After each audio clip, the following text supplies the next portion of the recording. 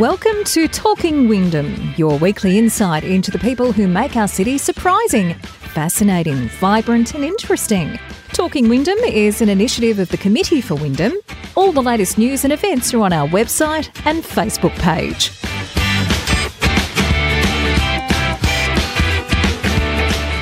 G'day and welcome to another edition of the Talking Wyndham podcast. My name's Kevin Hillier. Thanks, of course, to the Committee for Wyndham. And this podcast edition is brought to you, of course, by the Werribee Accounting Services as well. Today, a terrific guest. It's Alistair Timms. Now, Alistair is the winemaker and vineyard manager at one of the absolute gems, one of the real jewels of the crown of the city of Wyndham, and that is Shadowfax Winery. So we'll talk to Alistair very shortly about what's going on at Shadowfax and what you can and can't do at the moment with the new lockdown conditions. Again, back into the severe lockdown conditions. We'll get all the details of that for you shortly. We'll talk to Alistair about making wine at Shadowfax and where it's come from and where it's headed in the future. But a reminder about Werribee Accounting Services, and of course that's Teresa Gambaro, who's a very experienced and person who'll take all the scariness out of all those tax words like compliance and all those things that we all kind of go, oh, here we go again. Teresa will make it very simple for you, a very understandable and very painless exercise. So give them a buzz on 9742 6235. Check out windpower.com.au for all the details as well. But let's sit down, relax and talk winemaking with Alistair Timms.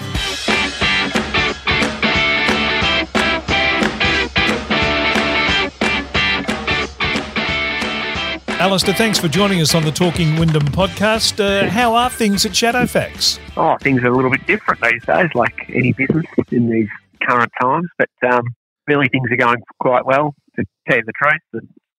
We're just adapting like every other business in the area. What have you had to do? What has been the changes? I mean, obviously there's changes in terms of the restaurant and that part of it, but in terms of the winemaking part as well? The winemaking part is pretty much on track. We did have quite a tricky vintage this year, and our crops were quite low for various reasons. So we were down to about half of our usual tonnage, but wow. To be honest, the quality is really good. So don't worry about quantity, worry about quality. It's probably that's right. It's probably not a bad year to have not a lot of wine, if you know what I mean. Yeah, I want to go long this year. So, but the quality is good. So that's all we can hope.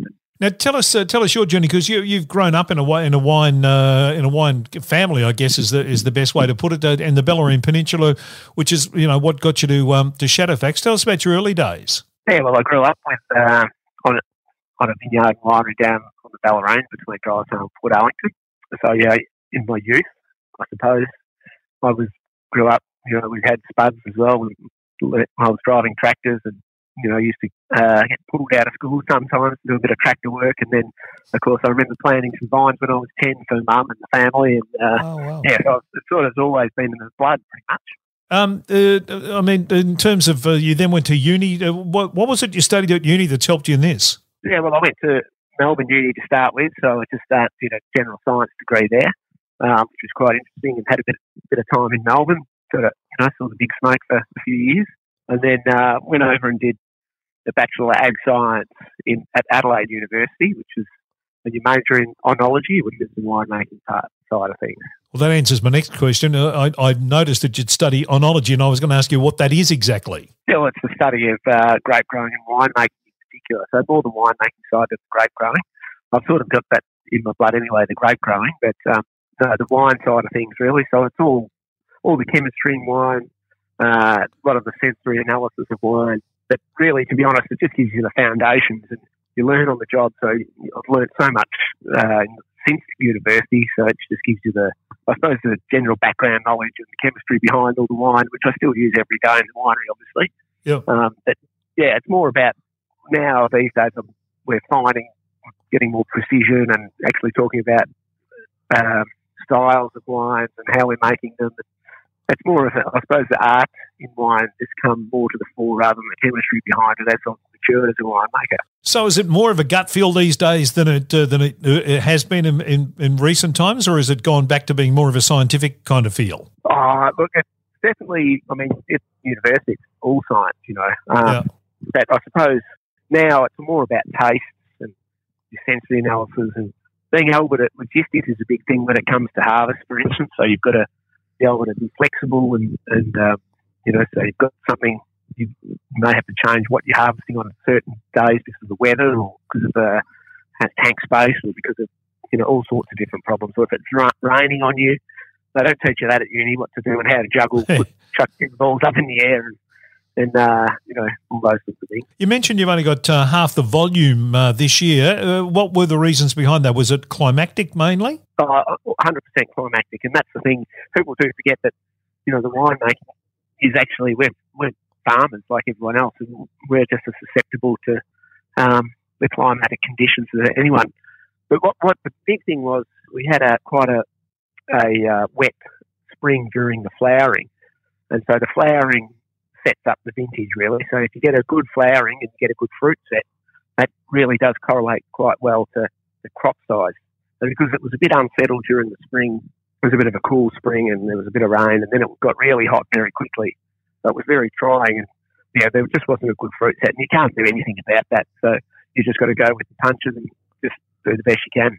Are grapes high maintenance? Are they low maintenance? Are they finicky? What are they? Oh, look, they're pretty high maintenance grapes because everything we do here at Shadowfax is built by hand. So we're pruning at the moment out here in the vineyard. We pick everything by hand. During the spring, you have to be very careful and vigilant with your canopy and your management of the vineyard. So you make sure you're not getting disease and you have nice open canopies and those sorts of things. So, that's pretty trying, and you only get one crop every year off the vine, so you don't want to stuff it up pretty much. So for those of us who drive down K Road, down past Shadowfax, and we see the vines there, what are we looking at? Are we looking at grapes that finish up being what? Well, there's a few different varieties here at Werribee. It used to be all virtually 100% Shiraz here, yep. But as that was planted about 20 years ago, but as it's warmed up over the years here at Werribee, we've found that other southern French varieties have done really well. So we grafted about half the vineyard over to these different southern French varieties. So things like Grenache, which is really lovely blue fruit characters and lovely spice. And then we've got some Mataro as well, which does really well in the hotter conditions, the drier conditions, which it has been here as the years have gone on. So we've adapted, and we're always, looking for new ideas, new varieties to try. We're actually doing a bit of a replant in the vineyard at the moment to plant some more Grenache because, we think that does really well here. So.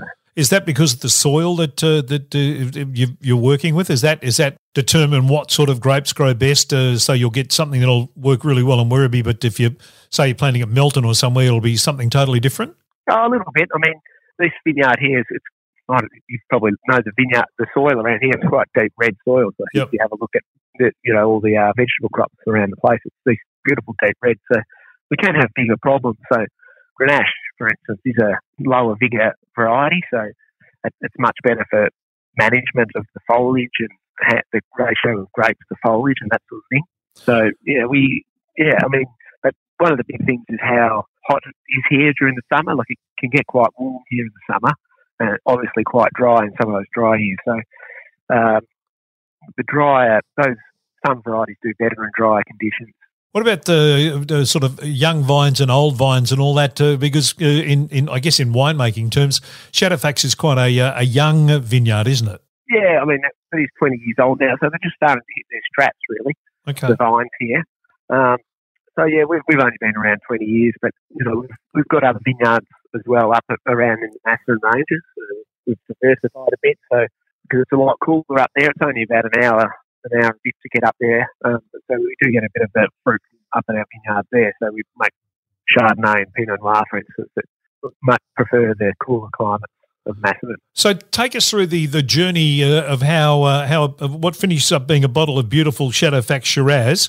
What does that go through to finish up being what we put on our tables in our fridge and on our dinner tables? Well, a lot of lack of sleep on our behalf during the harvest season, looking at the skies, if it's going to rain or if there's a pandemic coming on. So, no, there's a lot of worries to get it in the building. But, once we pick, so everything's hand-picked. So we get crews in and we hand-pick every bunch, every grape. So then that goes into and we bring it back into the winery. And there's a couple of different processes depending if it's red wine or white wine. So let's talk about the Grenache, for instance, which goes into our Minnow red blend. Yep. So what we do, we process that when we get back into the winery. We take the stems off it, so we just have the pure berries, and that goes into what we call an open fermenter, so about 3-ton batches, and then where natural fermentation occurs. So there's wild yeast in the air and on the grapes, and that kicks off after a few days and converts all the natural sugars in the grapes and converts it into alcohol. Yep. And our job is to get all the good flavours out of the skins of the grapes and all the florals and the characters, tannins and all the good stuff, and none of the bad, nasty flavours. So so that fermentation process takes a couple of weeks, and then what we do then, we press the grape, the must off, so we have wine then, and we put that into a tank, and then after a day let it settle, and then straight into our barrels underground in the cellar. How long do they stay in the barrels? Yeah, so they stay in the barrels about 12 months, depending on the variety. But what happens down there's a secondary fermentation process, and then there's also time for the grapes, the wine to rest, I suppose we call it. So the tannins get bigger and the wine softens, and it makes it more drinkable. And the barrels, the French oak barrels that we use, they're a little bit porous, and so there's a bit of a chemistry going on there. So, but yeah, it makes the wine much more palatable and much softer on the palate. So that and it's a very natural process. We don't do anything. There's no tricks or anything like that. But we've just got to keep on our toes, and we taste the barrels every month just to make sure they're tracking where we want them to. So. Is there a marked difference between what when you taste it in January to what you taste in December? Oh yeah, definitely. Like, if I showed you a wine that was in barrel for a month, it's very hard and acidic, and the tannins are quite gritty and tough, and that's why we do leave it in barrel for 10 to 12 months to soften and become more of a wine. Really, more. Yeah, it's just a natural chemical process that happens over time. And it just softens it and becomes more complete, I suppose. That consistency that the good wines have, where you can buy a bottle of that, and you know that every time you buy a bottle of that, it will be good and it will be of a certain standard. Is that the key to good winemaking, is to be able to get that kind of consistency across a range, given that it's 2010, 2011, 2012. Yeah, it is. I mean, we try. We're pretty small here, so we can be quite flexible year to year. We've only got 3 of us that work in the winery. But I mean, we do like to reflect the vintage variation a little bit.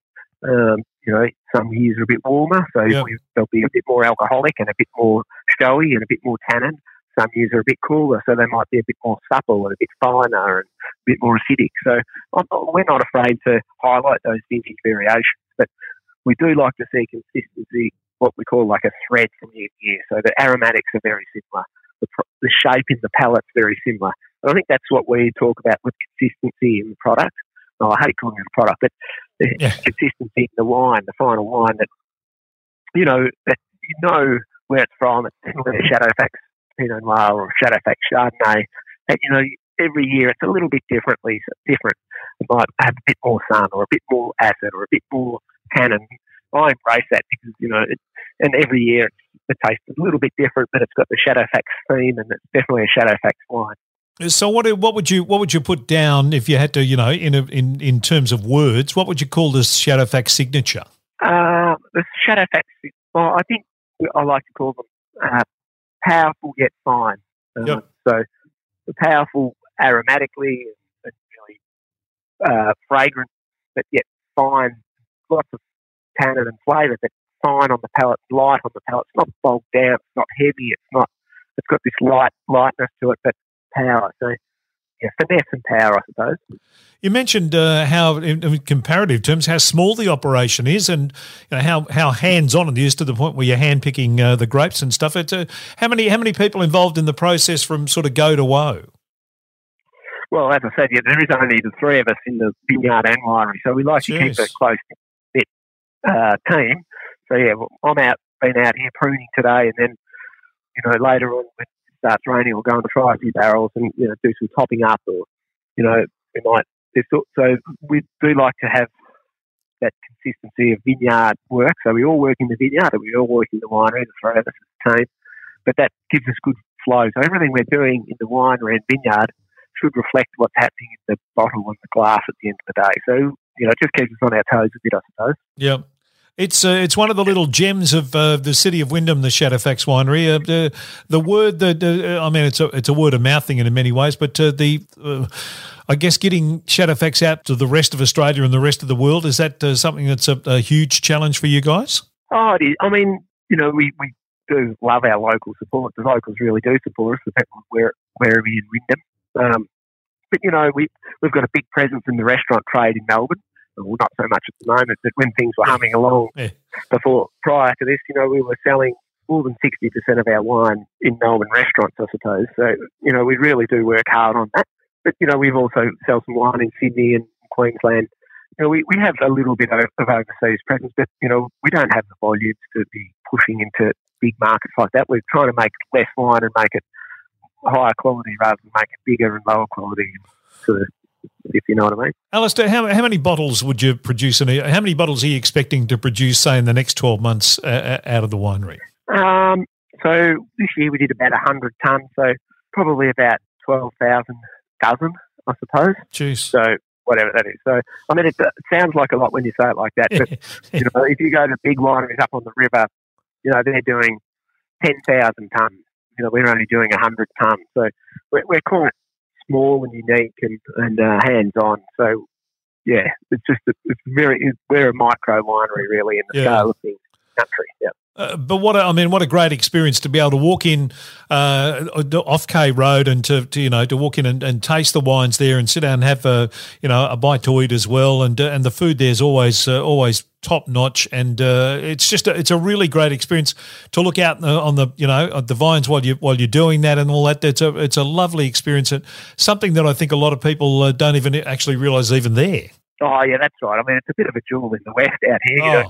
We're the only winery around that, you could be in any great wine region in Victoria, really. Sitting here, you've got the ambience, and I think some of our wines are as good or better than a lot of others in different regions. So, it is a bit of a jewel in the west, and we love it when people come here and enjoy that, because I get to do it every day. And, they sit here and have a pizza and a glass of Pinot or Chardonnay and overlook and with friends, and it just really does. It is a nice afternoon here. Shadowfax Chardonnay is a beautiful drop. Is it an underrated wine? I don't know if it's underrated. I mean, I think we've got some presence, and people do know, if you say Shadowfax Chardonnay, a lot of people, it's really good and consistent year in, year out. So we work hard on our Chardonnay for years now, and I mean, that's one of the core products that we make here, that Chardonnay, and it's got good flow and good consistency. We've got really good support with, customers buy it year on year out. And the restaurant trade love our Shadowfax Chardonnay. It's the right price point and value for money, but it's just got that real lovely precision and consistency. Oh, you mentioned about the price point. I mean, in terms of the quality of it, it certainly sort of is underneath what I guess, I don't want to say this in the wrong way, but wines with a bigger name than Shadowfax probably not quite as good are selling for a lot more. Well, that's right. I mean, we like to. It's always nice to sell you out of your products, I suppose. So we position ourselves in the market, that $30 to $35 Chardonnay. There's not too many in the country that'll look as good as that at that price point. So, we've picked up many awards for that over the years, the Chardonnay. What's your challenges with Shadowfax heading into the future? I mean, post all this COVID stuff and when all that's gone, what are you hoping to achieve in the next sort of 12 to 18 months with Shadowfax? 12 to 18 months. We just got to get the wines that we've got downstairs and in the barrels right and in bottles, and make sure that we look after them and cherish those wines and get them into bottles in the best conditions we can.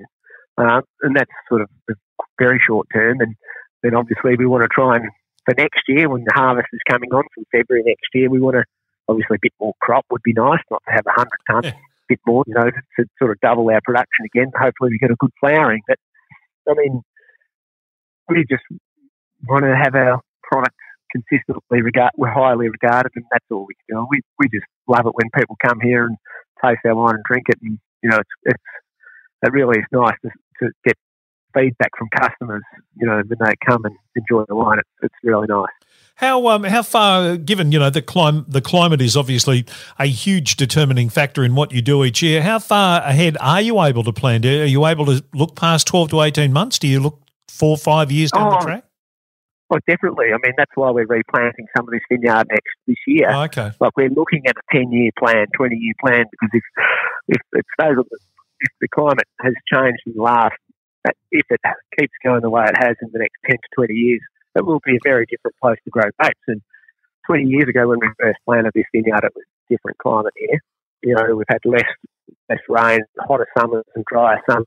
Yeah. Which is all different things we've had to manage. Like, we try and get a bit more growth early, so we shade the fruit when we get those 40 plus days.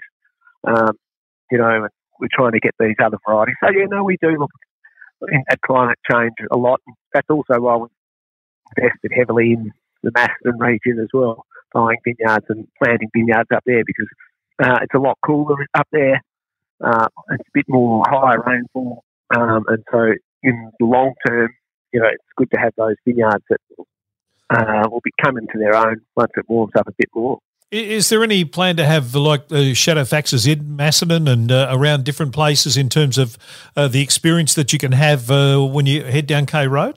Oh, not so much. I mean, you'll always be able to get a bottle of wine and drink a bottle of Shadowfax anywhere you'd like to take it. That's the beauty of it, I suppose.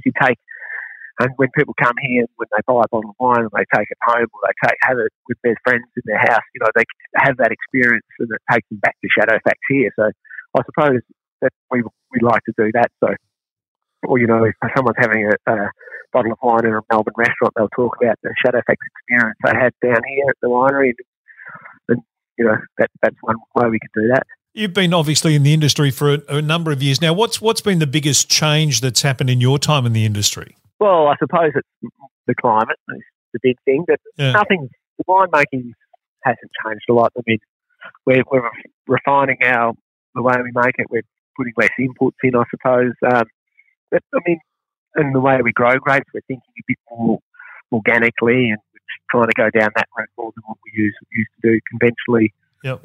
In 20 years ago, it was a very conventional way to grow grapes, and now we're using more non-conventional farming methods, and doing away with certain chemicals and all that sort of thing. I mean, and so that's the way the industry's going, I suppose.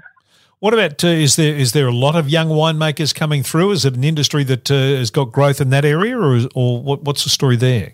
Oh yeah, they're not all old and crusty and got big red noses and old drunks. No, there's definitely a lot of young winemakers around, and it is exciting seeing new people come and new brands, new young winemakers. There's plenty around. They're not all cottoned on old crusties, if you want, for a better word. Yeah. But that's good to see those youngsters come through. Is there a sort of not reckless, but is there more of a kind of experimental thing about what you do with grapes these days than there was 20 years ago? Is it less kind of formulated? Oh yeah, in a way, yeah. I mean, you see more. The big thing at the moment is there's more natural wines around, and a lot of the young winemakers are pushing that. A lot of these wines that are cloudy and a little less so-called traditional, I suppose. So there's boundaries getting pushed there, but the market also leads that. So you've got to give the people what they want, I suppose. Yep. So there is new things and exciting things, and we use less whole bunches now, and we're using less new wood and those sorts of things. So yeah, there are some small changes that's happened over the years, I suppose. There's in terms of is there remarkable things and avant-garde things being done overseas that we're looking at that, or are we right in the mix of the best of the best in terms of winemaking in this country? Oh well, the world's a pretty small place these days. Well, obviously not at the moment because you can't jump on a plane. But I've worked overseas in Italy, and my offsiders worked overseas in New Zealand in wineries, and also in Italy. And the other guy that works here with me, he's worked over in the US and France. So they always bring back different ideas from different wineries from around the world, and that's really good to keep us on our toes a bit and just make sure we're doing the right track. But we like to stay a little bit focused and try and push our barrow a little bit and make sure that we're doing the right thing. And it's good to get a few new ideas every now and again. But So sometimes they can be a bit more of a distraction than anything. Yeah. And obviously there must be an enormous amount of satisfaction when to be as hands-on as you are, and then to kind of stand in the restaurant area there in the tasting area and see people enjoying your wine there and then on the spot. There must be something in that's kind of special. Oh, it is. And people come up and comment it often to me, and that is very nice. It's heartening, I suppose, that all the hard work that, people who sit down here and have lunch or a bottle of wine, they don't often see it. They just think it's a bottle of wine. It's what they like it and enjoy it. But, when they come up and tell me that they like it and enjoy it, yeah, definitely there's a lot of satisfaction, because, it's a lot of hard work, and it's a year's worth, more than a year's worth gone into that bottle. Yeah. It's not, so it is good. It is good. When you see a happy customer, that makes you feel good. Look, it's world-class wine. There's no doubt about that, and you've done a terrific job, Alistair. Thanks so much for your time on the Talking Wyndham podcast. Really appreciate it, and hope that the weather's kind to you, and you get more than half your harvest next year. Yeah, thanks very much. Thanks, and thanks to all the loyal customers out there as well.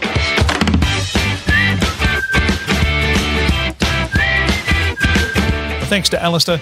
And just a little bit of business on Shadowfax at the moment. During the lockdown, they are doing takeaways. They're doing the pizza meals that are just so delightful and delectable from the kitchen there. And, of course, you can always get your Shadowfax wine online. Simple as that at the website. So Shadowfax Winery, my thanks to Alistair Timms, and all the best of luck to Alistair and his very small team in that rather terrific operation they have going down there on K Road. And a reminder about our terrific sponsors of this podcast, the latest series, the Werribee Accounting Services. That's Teresa Gambaro, and of course Teresa's very experienced not only in taxation, but you can also talk to Teresa about legal matters. She's a qualified lawyer, and there's a whole range and raft of services available to you that you can check out on the website, windpower.com.au, or give them a buzz, 9742 6235. Be only too happy to have a chat to you and talk to you about whatever your problem might be or your issue might be. I'm sure they'll find the solution for you at the Werribee Accounting Services. And our thanks to Teresa for her great support of both herself and her company. Teresa, of course, is, as we mentioned last week when we spoke to Michael Brown from Reckling, Teresa's on the board of Reckling, so does some great work in putting back into the community as well through things like sponsoring this podcast. So thanks to Werribee Accounting Services. And thanks again to Alistair Timms. More of Talking Wyndham on the way. And, of course, don't forget you can check any back episodes. Always make sure you subscribe, and then you never miss an episode, and you can go back and have a look at and have a listen to ones that you haven't seen or heard before. You won't have seen any of them because it's a podcast. So enjoy. See what lockdown's done to me. Thanks for listening to this edition of the Talking Wyndham podcast. Thanks for listening. Talking Wyndham is an initiative of the Committee for Wyndham. All the latest news and events are on our website and Facebook page.